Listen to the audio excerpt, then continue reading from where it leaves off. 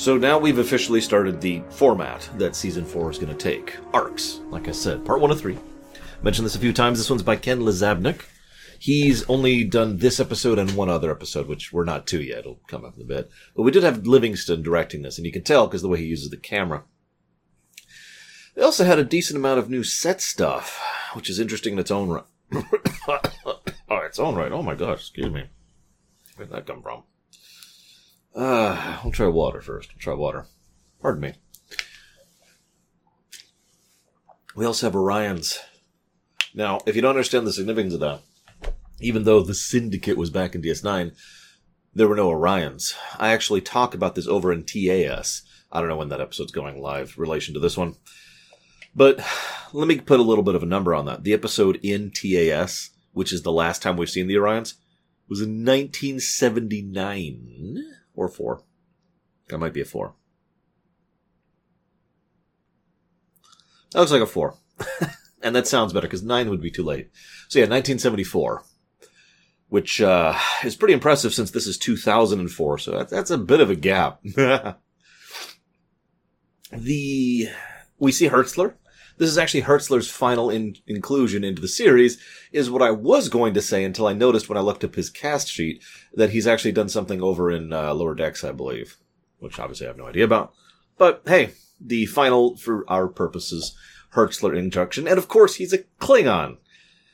Here's another weird thought. Speaking of dates, I looked it up. He was the Vulcan captain, the unnamed Vulcan captain of the Saratoga, all the way back in Emissary. You remember that? When the ship was being destroyed by, the Borg, Wolf 359? That was him. It was his first role in Star Trek. I don't think I even commented on that in the rumination on Emissary, because to be completely honest, I think I missed that until I was looking up stuff for Hertzler later when it came to Martok. And I saw that, I was like, huh. But that means Hertzler has been worth the show or the shows, I suppose, 12 years, which is pretty impressive.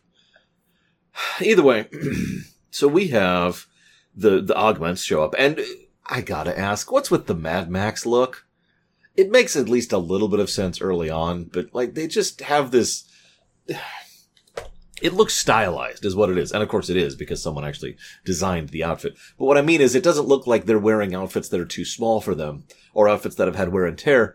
It looks like they have outfits that they've taken a knife to and cut, like you do with nylon, right? In order to make that kind of, there's a term for that. It's a specific fashion thing. And you do it with cloth, and you specifically do it with tightly woven cloth, so it produces these kind of tears and rips. Maybe this was what they did in their spare time. I mean, they couldn't have had a lot to do. They were probably really, really bored.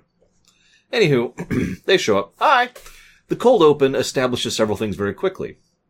It also kind of follows the Into Darkness thing. I talked back in Space Seed, which has gone live by now, about how the difficulty existed for them to try and make the Supermen, right? They couldn't really show all that stuff because it was the 60s. It wasn't until, in my opinion, Star Trek Into Darkness where we got to see what these kind of augments could really do. And, well, that's actually one of the things I liked about that movie. One of the only things I liked about that movie. But here we see a similar thing.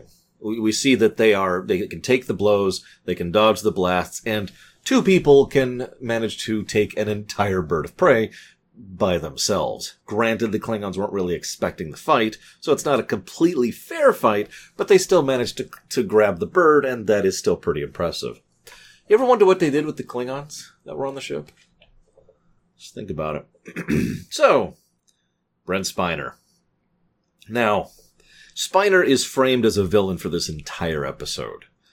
I'm only mentioning that because it'll come up in the future, but also because it's funny how neatly he slides into this role. After all, he always did do well as Lore. You know what I mean. I'm not evil. He's evil. I'm not. It's different. Point being that Spiner, he comes across a bit as the mad scientist, but in a weird kind of a way, and he gets an odd amount of characterization throughout this episode, which, again, we will talk more about as we go forwards. It is amusing, though. His point with Archer, the point he makes, is actually quite simple. Technology is a tool. We shouldn't be afraid to use tools. We should just use them properly. Huh. I feel like Spiner's the kind of person who looked at Khan and the fellows, the fellow Supermen, and said, yeah, that was a mistake. Let's try that again, but better this time. Now, what's interesting about that is I would legitimately like to know what your thoughts are on that, because in some cases, I could just picture someone saying, God, what an idiot. And in other cases, I can imagine someone saying, yeah, that makes sense. As always, for me, it's kind of a case-by-case thing, but I can't believe I'm saying this, I do tend to lean more towards Sung's side than not. Tools are tools. Any tool can be dangerous, utilized improperly, or developed incorrectly. Using it properly, using it correctly, that's the tricky part, not the tool. So, I don't know, genetic mutation, genetic alteration, is that the kind of thing that should be allowed? We've actually discussed this several times before, since this came up back on Deep Space Nine, and it was discussed, in the episodes there as well. I don't have much to say about it here, because Sung himself says most of it for me. I'm kidding. Like I said, I'm not completely on his side, because even if you decide to allow it, you have the Deus Ex problem. Where's the line? Because if you allow genetic engineering, you have to define how much is allowed, and in what circumstances it is allowed within, right? To use a bad parallel, this is a terrible analogy, but alcohol is legal under the right circumstances, in the right places, at the right times. You can't drive or fly or do certain types of things while drunk. You can't be at work while drunk, right? But you can get a beer or a wine or whatever and go home and just have a drink. That's legal. And thus, even though it is legal, it is still regulated. So there would have to be some kind of regulation for this, which by logical default would mean there would be people who are violating that regulation. And you see how this would then lead to another layer. Do we allow it or not? Yes or no? How do we regulate it? Which is a far more complex question. And how do we deal with the people who violate those regulations? I don't think Sung is thinking of any of those steps, really. He's just trying to think of how to make it the best implementation possible, to fix the mistakes that were previously done. Of course, as this and the next two episodes will show, he hasn't fixed those mistakes, which could boil down to him not having figured it out yet, or maybe there's certain things that are outside of his control. A very common theme in much of fiction going back as far as the 50s is the idea that technology grows outside of our control and that there are certain things man was not meant to touch. I say that in such a dismissive term because I disagree with the idea in its entirety. I'm down for, moderation. I'm down for reasonable action. I'm down for careful and responsible interaction with dangerous things. But I'm not, man was never meant to fly. Xenomorphs were probably never meant for that one, but I'll give you that one. Anyway, sorry, I didn't mean to get off on that topic here. Let's go ahead and scooch forward here. This then leads to the big line there. Human? Not quite. And he immediately picks up on what's going on. We find out that this whole scenario occurred in the Borderland, which is an area in between Orion space, mentioned them earlier, and Klingon space. That's cute. I guess the Klingons haven't annexed Orion yet. We also see a little bit of Klingon politics, because the Klingons are, of course, trying to deal with this, but the idea, what I'm trying to say is, this is Klingon politics in a nutshell, even in this era. If the Klingons had acted as they state they could, or would, they have full rights to go to war. Now, they could just do that. They don't, because that's not how Klingon politics and Klingon culture work. The disgraced is given a chance to redeem their honor. That's normal in Klingon culture and politics. Even for someone who is an enemy, that's still kind of a thing. So, EarthGov, Starfleet, is given the choice, or the chance. Fix this, or we'll fix it for you. Now, this also makes Enterprise and the NX-01 relevant once again. I keep coming back to this point. This is something I emphasized a lot back in Season 1 and have been pushing for the Enterprise rewrite as well. The idea that the NX-01 is truly unique because it is their one fast ship. It's also probably their biggest ship out there, but the point is, this is a big deal because they've only got the one carrier in the Pacific, Their ship, fastest one, can get out here and deal with this in time to deal with the Klingon demands and the unstable situation that they're walking into. Makes sense. Still relevant, so that's nice. We then cut to another version of politics, which is Malik and Rakeen. So Malik's like, hey, I took this ship, and Rakeen's like, that's cool. Smack! Sign of dominance number 1, physically attacking the other. Sign of dominance number 2, grabbing the hand of the desired female. Now, Persis will have her own character stuff later, and as we see in this episode, she is manipulating circles around both men. But the reality here is that this is such basic tribal stuff. Not tribalism in the way it's usually said. I mean, this is low-level caveman stuff, which actually makes perfect sense if you think about it. The augments, we never, at least I don't think we ever get this definitively, but as presented in this episode, we see that these augments haven't really had a chance to develop. Oh, they're strong and they can think and all that, but they haven't had a chance to develop. One of the things I talked about back in, I think it was Rebels, Star Wars Rebels, the mini-nations for that, was the idea of what happens to clones who only ever get to interact with other clones.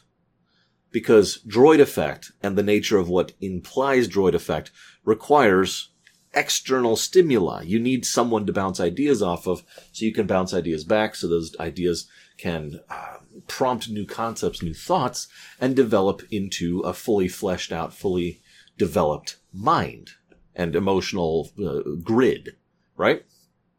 This is something I've talked about many times. I say this with total certainty because I have seen so much evidence of this in real life, and this is almost universally true in fiction. I will admit I don't know if this is actually true. This is simply my own theory, I suppose is the word, based on evidence and speculation. So I'm going to presume it's true, especially for the case of fiction, but it's entirely possible that I'm just an idiot. I mean, obviously I'm an idiot, but I mean, in addition to that. Double idiot, maybe? Like you get a Big Mac, and then you're like, well, can I double size that? And they're like, no, you can't. You can only double size the drink, you idiot. That's the kind of idiot I am. Now, in order to really discuss this, though, we have to think about the augments and their survivalist situation. They didn't have people to interact with other than themselves. They didn't have anything to go off of other than the random teachings that were left to them in a brief period of time by their father. So what do they have? They have kindergarten. It's the kindergarten playground. It is. The way this is clearly intentional. They act as if they are children, and they bounce off of each other as if they are children. They are children who have happened to make it to the teenage range, so there's a few other things involved there, like with Persis, and, actual violence and actual killing. But other than that, that is the level of development they've gotten to. It's actually a shame, really. And if I might be so bold, is probably one of the best showcasings of what I mean by my earlier point about the illegality of this. Now, I brought up this point on Deep Space Nine as well. Quite a few people disagreed with me on it, which is fine. This is actually a very complex topic, and obviously we're not all going to agree on it. But once the illegal act has happened, continuing to punish the victims of this, in this case, the augments themselves, for the crimes of something that was done to them is a very unusual choice for me. And ultimately just makes the situation worse, in my opinion. And we discussed this to death back in Deep Space Nine, so I'm not going to rehash all of this. All I want to say here is that these kids could have grown up amongst people and actually interacted with a culture and a society and become part of that society, but instead they were reduced to what is effectively the classic definition of a barbarian. They weren't Roman, but also they were, so I guess both definitions of a Roman. Sorry. I'm in a snarky mood today. I don't know why. I'm in a good mood. So, yeah, this is just a whole mess. This cuts to Spiner. Soong. I really like how he comes across as an affable asshole here. It's like a friendly form of trolling. And I don't know how better to explain that, because he pokes at people, but it's mostly just because he's trying to keep them off balance, and because he does have legitimate interests. I don't know how much of this is down to the script or how much of it is down to Livingston and how much is down to the actor, but he comes across as someone who is at the very least two-dimensional. He's not just, and he's not just, I'm a dick. Instead, what you see is that some aspects of genuineness shine through him periodically. And I attribute that especially to the acting. Again, whether it's the director, the writer, or the actor pulling that out. he has moments of actual decency, I guess the word I want to use for it. And even that decency is more a matter of respect than anything else. Like, for example, the way he talks to Paul and the Vulcan things, or the manner in which he wants to interact with Phlox, and how Phlox shuts him down. And he actually takes that. Well, he engages in the debate with Phlox, the scientific debate of two scientists arguing with each other. When Phlox responds, I can tell you have not done what a scientist should do, learn from the past, which is arguably one of the core definitions of what scientific means, the scientific method, test, retest, right? So he accuses Sung of that, and Sung has no rejoinder for that, because he legitimately values Phlox's opinion on the matter enough to actually think about it. Just little tidbits like that. Anyways, poor Reed's publicity. Side note, apparently even the prison gets news about the NX crew. I find myself wondering of the conditions of that prison. Because it's not exactly shown to be a hellhole. It's quite clean and quite well kept, and he is allowed to draw out his things and do that stuff, and then it's all burnt to ash.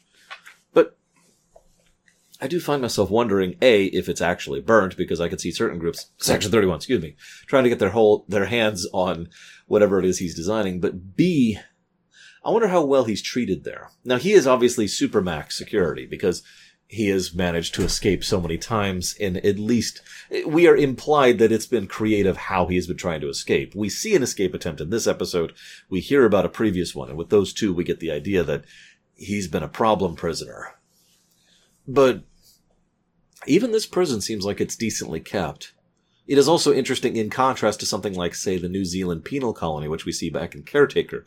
Now, yes, I know that's generations from now, when Star Trek has, Earth has developed so much that scarcity is gone, and they've been able to take care of so many things back on Earth that, yeah, that place can look like a resort by Voyager's time. But it's also worth noting that even keeping the technology and the times and resources and economics in mind, Paris was a willing prisoner, whereas Sung is not. I find myself wondering how many max or supermax prisons we have in there. This is something STO actually covers. But, to my knowledge, Trek itself does not. We don't have many Hannibal Lecters in the Star Trek universe. Anyways, so, this is when we find out about the honeymoon and the fact that she left 2 weeks after Tucker did from Vulcan. Huh. Oh, and there's the new chair. We get to see some of the new set dressing here. That's actually the chair from Star Trek Nemesis. It's kind of immediately obvious that it's one of the movie set pieces, which is fine. I mentioned before how their budget was destroyed for this season. One of the things they did a lot of was they would actively go out of their way to reuse props and set pieces even more than they already did. I mean, that's always been a Trek thing.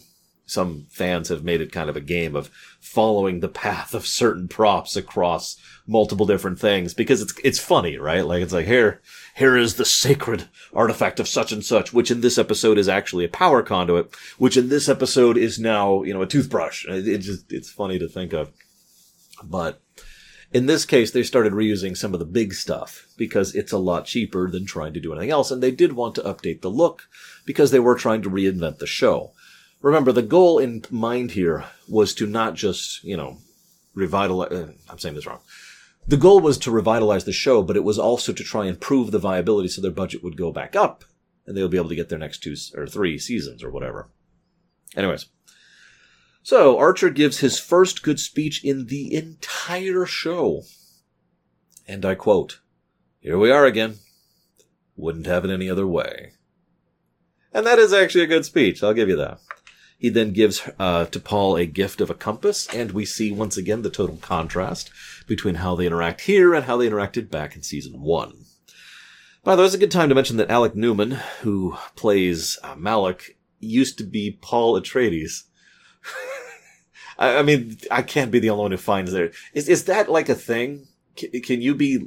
I mean, I know you can be locked into like an archetype, but being a genetically engineered super person, is that a type? Can you be cast as such a type? I don't know, whatever. So, Phlox gives the disdain. I mentioned this here. A thought occurred to me. Phlox mentions that Denobulans do genetic engineering. In the future, we know the Federation has outlawed genetic engineering. Do you see the problem here? This is interesting. I am reminded in many ways of the EU here in real life. I'm not going to get into real life modern politics, but you join, you would agree to adhere to the rules, even if you have previously been in violation of them. You know, if you are totally cool with genetic engineering, but you want to join the Federation, which hasn't been founded yet, but, you know, if a Federation was founded, they then adopt the rules of humanity, which includes the genetic engineering ban, so Denobula would have to stop genetic engineering. That's interesting. I also find myself wondering if that's the kind of thing that could be hammered out in treaty. That's certain, again, like the EU, because the rules of the EU don't apply literally across every member, and there's actually different layers and types of membership of the EU. It could be the same thing with the feds. Sadly, this is something that's never really discussed because nobody wants to listen to politics and organization in Star Trek. Don't be ridiculous. So, the Orions attack. Cool. They use the transporters. Cool. We see more drama with the augments. Cool. I want you to picture being a member of Starfleet and being in a slave market. That would probably be pretty horrific. I want you to imagine you're a fresh ensign who's just joined the ship and ready to go, and now you're in a slave market. It's a nice little tidbit, and he he freaks out pretty much exactly how he should. I can't undersell this. I say this jokingly. It's hard to overstate how much of an impact this kind of horrific and barbaric treatment will affect someone who is innocent. Someone who does not deserve it, or should not be there, or should not be a part of that type, that level of society. This is actually legitimately horrific. That ensign might need therapy for several years after this in order to deal with this trauma. No joke. It is interesting, though, to once again showcase the approach that Season 4 has, and that ensign just been introduced does not actually die in this episode. I only point that out because I had the thought, as the episode was going by, that I didn't remember if he did die or not. And if this was any other episode of Trek, I would automatically assume he does. I mean, that's the joke, right? Okay, I'm going to be beaming down to the surface. I'll be taking Commander Data, Commander Riker, and Ensign What's-His-Face. And you know why the Ensign What's-His-Face is there, right? That's the job of the Ensign What's-His-Face. You know, the yellow shirts and the red shirts. But no, he lives. Yay. This is also something I want to point out because it's going to come up much later. The Orions sell their own women into slavery. That is very interesting, given what we learn about their women later. I just want you to remember that, because that is certainly a fascinating way to infiltrate other species. It's probably one of the reasons the Orion Syndicate has the power it does. Anyways, so then Malik kills Rakim. Huh. That's, interesting. Don't cry for him, though. Don't cry. That would be showing weakness. That's another thing. They've kind of got this survivalist thing going for them. Probably because they've had a survivalist upbringing. I wonder what kind of people these people would develop into if they'd had an actual upbringing back on Earth. I don't mean to keep rehashing the point. But that line, not for him, just says everything it needs to, doesn't it? Now I know it's also partially because he is not our brother anymore.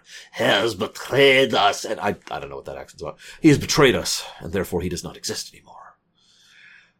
You'll also notice that is, in continuing the parallel back in Home, very tribal. Line mentality. This is straight up line mentality. There's a variance between tribalism and line mentality. Basically, line mentality is a more simplified and more extreme version of tribalism. There's a line, bad, good. Tribalism can have gradients. Tribalism can account for more than one group and more than one concept at a time. And tribalism usually isn't taken to an extreme. But line mentality is by definition an extreme. So all line mentality is tribalism, but not all tribalism is line mentality. I just wanted to clarify that because I've had a few questions about that. Anyways, this is line mentality. You violated Father's teachings, and you're on the other side of the line. At that point, it's acceptable to stab him because he's on the other side of the line. No other information is required. Very simple. So, Remember how I mentioned the low-tech thing? This is another advantage of the low-tech thing. If this was the TNG era and they're like, all right, we need to save these people, I'd be sitting here yelling at the TV, the camera. I'd be yelling at the TV and being like, just beam them up. Scan for humans, beam up. Is that too much? Okay. Deactivate the collars and then beam everyone up. You got room. But on the NX-01, they don't have that good of scanners, they don't have that many transporters, and they don't have room to take care of all these people, or the infrastructure or bases necessary. So the low-tech thing applies multiple ways here. Just continuing to point it out, and pointing out how Season 4 continues to use that low-tech thing to its advantage. Sung reveals his motives. Oh, real quick, and Big Show was there. the wrestler. I wonder if he needed help to lift Jolene Blaylock bodily like that. Like, he's a big guy. He's like 7 foot, I think. And he's pretty strong, but I wonder if he actually needed assistance to do that. He apparently lifted David Livingston without issue. Anyways. Sung reveals his motives for the first time here. He is not interested in hurting people. He's not interested in conquest or power. This isn't about this. And when he expresses his regret about causing harm to the rest of the crew, or potentially causing harm, there's a legitimacy to how he says it. He really doesn't want them hurt. And when the augments take the ship, he is overjoyed, like a father being returned to his children. There's a genuine human warmth to that helps to add some nuance to him. And when asked what to do with the crew, and notice that Malik is totally in favor of killing them, his response is, let them go. We're not here to hurt people. And he also mentions, of course, the benefits of genetic engineering. I get the really strong impression that this Sung has railed against everyone around him, probably in the decades range at this point. Just nobody agrees with him. Nobody listens to him. We could solve this medical issue and this medical issue. We could improve this aspect of our lives. Why is nobody listening to me? And everyone just keeps shutting him down and treating him like he's a mad scientist.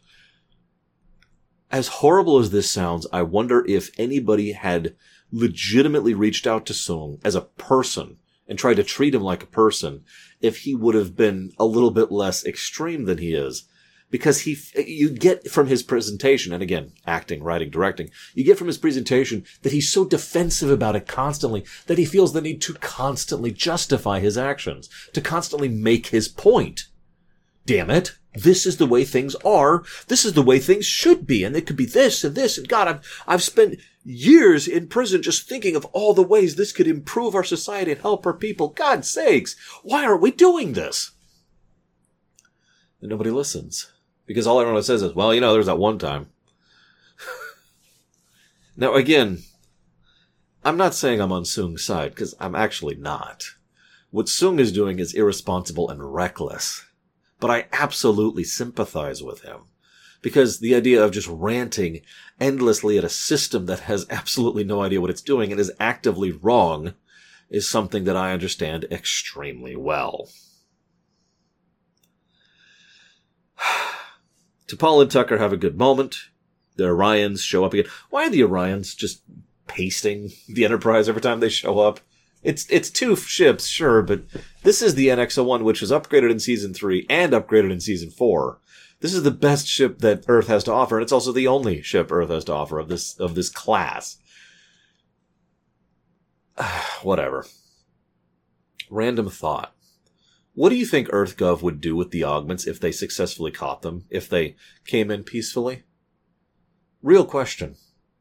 Remember that we already know what they do with unwanted augments back in Deep Space Nine, but obviously that's a ways from now. So what would they do now? The really horrible thing is, well, they'd either imprison them or, try and sentence them to some kind of isolated life as a danger to society, or, and this is my personal favorite, hand them over to the Klingons on a silver platter as a peace offering. Not exactly a lot of motivation to turn yourself in willingly, is it?